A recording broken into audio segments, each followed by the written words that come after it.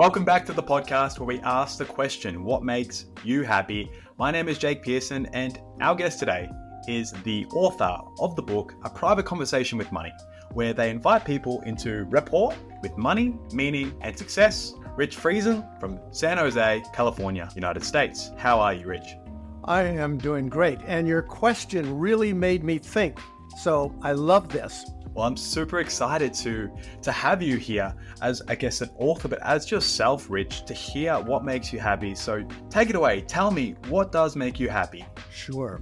Well, when you asked that question, I thought, well, what does make me happy? And I started making a list, and then I prioritized the list. So I came up with 13 things that make me happy.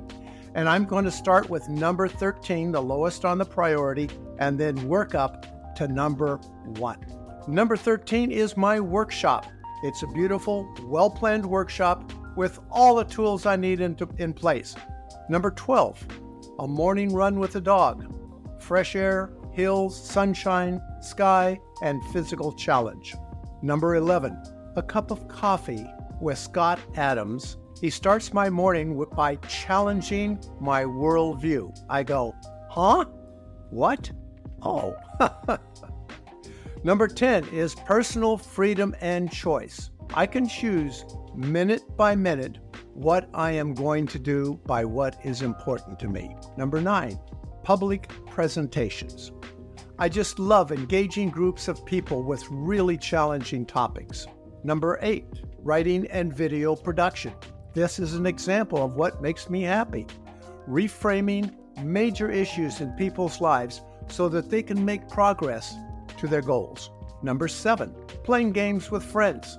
Laughing, letting go of all goals, meanings, important things in life, and just having a great time and laughing my butt off. Number 6, challenging conversations. I love conversations that challenge my thinking, my worldview, the movies I play in my head. They make me rethink everything from philosophy, psychology, politics, economics. And it's a little tough at first because I resist. But if I can step into another context and another world, there's always something of value that I can bring back. Number 5 is happy clients. I love to take that journey with clients who come to me with struggle and invite them to rapport with money, meaning, success, and relationships. Number 4, self-awareness and acceptance. I used to spend a lot of my time in self-judgment, and I created an exercise for myself and clients where I put $1 in a jar every time I have a self-critical thought. My goodness, I went broke. So now I enjoy my day with very few continual judgments that I used to experience. Number 3, physical intimacy. It's the joy of connecting physically and emotionally with shared pleasure. Number 2, meaningful work. As a coach and author, I invite people to have some rapport with money, meaning, and success, and to watch them move forward is a joy. And number 1 is family. To see my kids, their spouses, the grandkids, all developing resilience to deal with the issues that every human has to face, and to see them building that resilience in their life and problem solving and moving forward, and to see their happiness. And right now at age 75, that for me is the ultimate happiness, is to see my family blossom. That is an incredible list, and it sounds like you put a real lot of thought into that in terms of how you prioritize that list there, Rich. So now I want to sort of move your attention and focus to a different setting. Someone approaches you, let's say at a local coffee shop or something. Hey, Rich, do you have a minute? And they really just want to talk about their happiness because that's something they're struggling with in their own life.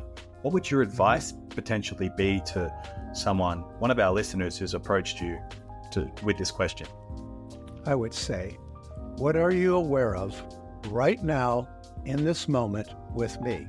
And so the first thing I do is no advice, no solutions, but just ask them for awareness.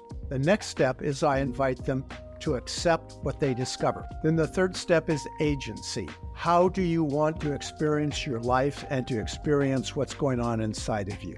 And once we are through awareness, acceptance, and agency, then we can ask a really important question. What makes you happy? What do you want now? Wonderfully said, Rich. I really appreciate, well, no, not I, we really appreciate your time to share all things that make you happy here. And we'd love to have you again, hopefully in a year's time, to hear again what makes you happy. Thanks for listening to the podcast. We hope it gives you something to think about on your quest to discover what makes you happy. Make sure to check out whatmakesyouhappypodcast.com to connect with today's guest and follow us on all our social media platforms and to stay up to date at what's happening next and what makes you happy. Don't forget to share this episode with a friend, and we'll see you next time.